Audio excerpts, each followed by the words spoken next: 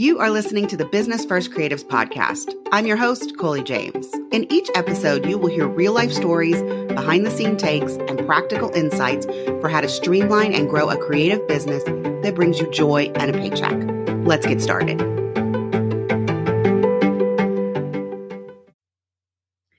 Hello, and welcome back to the Business First Creatives podcast. I'm going to admit out loud, I have an irrational fear of AI. I mean, maybe it's because I was born in the 70s, late 70s, but still 70s.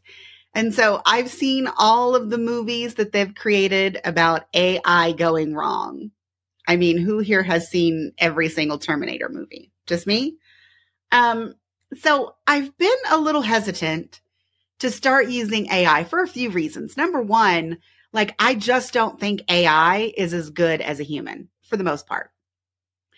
I feel very strongly that if I hire someone to conduct customer research and write me a sales page, it is going to be better than anything that AI would create, even if I fed it my client testimonials, if I fed it information about my brand and my tone. I feel like a human would do it better. I don't know if I'm the only one that feels this way, but the reason that I want to talk about AI today is I was creating Loom videos for a few of my CRM Blueprint students, and I noticed that Loom has a new AI feature where it's writing the titles for you. Now, I made the video, I stopped recording, and then when I went to click on the title to type out the student's name and then what the video was about, which is what I normally do, I noticed that Loom had started writing a title for me. And the title was good. I will say, with the exception of the little white person emoji. I don't want white people emojis in my titles. If there's a way for me to tell Loom to stop doing that, I will be even more impressed. But it was analyzing what I did in the video, and then it was coming up with a title, which I thought was so cool. And then I started thinking about the other things that I'm currently using AI for in my business. I have a love-hate relationship with AI editing. I am an indoor family photographer, which means I am often dealing with a lot of mixed light situations. And no matter how hard I try to teach AI, it is not getting the job done when there is natural light coming in from a window and then artificial lights overhead. It's making my images very, very warm or very, very green. And so AI editing is just not something that I think I'm ever going to get to the point of relying on. And I keep on trying really hard, guys, because I want to love it. I want it to edit my 100 images in less than 60 seconds. That sounds great to me.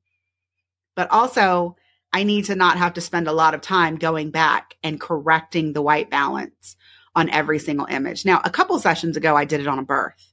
And while it gave me some really warm images, out of 140 images, it was only 30 that I had to go back and correct. But on this last session that I tried to use it on, which was an in-home session, it was more than half. I would say 75% of the images had really wonky white balance. So I do feel maybe I shouldn't be judging all AI equally. Maybe I should consider the spaces in which AI would be great and then wait on the others until the technology catches up with what I need from it. There is another product that I've been using in the last few days. I'm probably going to write a review about it on the blog. And if I do, I will update the show notes for today's episode. But it is a marketing dashboard. And the premise is you tell it about you tell it about your business, you give it some information on each of the products that you offer, and it will create an array of things using AI. I'm talking about social media posts, sales emails, post-purchase emails. It's got a thing where write your sales page. I don't know. I don't know about that one, guys. But what I have found is I think my rule of thumb is that as long as you are considering AI to be a helping tool, to be a stepping stool and you're not relying on it to like deliver you the end result, you may be able to get what you need out of AI. Like I would never tell it to write a sales page and then copy and paste that sales page onto my website and hit publish. Like, first of all, how do I know that the AI is not writing that for like, every other person who puts in these particular prompts? Second, I have just found that no matter how much I try to tweak the tone, it still doesn't sound like me. But I will tell you what it is great for is a starting spot. Like if I don't know what to post on Instagram, if I tell it which product I want to write about, and maybe I give it a client testimonial, maybe I add something about the features and it spits me out an Instagram post, I can usually tweak it in less than a minute and post it and be done. Now, if I sat down and I tried to write it from scratch, it might take me minutes. I don't know about you guys, but sometimes I sit down to write social media posts and like 15 minutes later, I realize all I've done is scroll and watch random reels. That is not productive for anyone, especially me. So I have decided from this point forward that I am going to consider AI to be a starting spot for myself, and I'm just going to see what comes of it. I can use it to generate outlines for blog posts or for emails or to start writing my social media posts. And I just have to acknowledge to myself that it will not be good enough to just copy and paste, but maybe it will save me time in the getting started stage. So I am curious.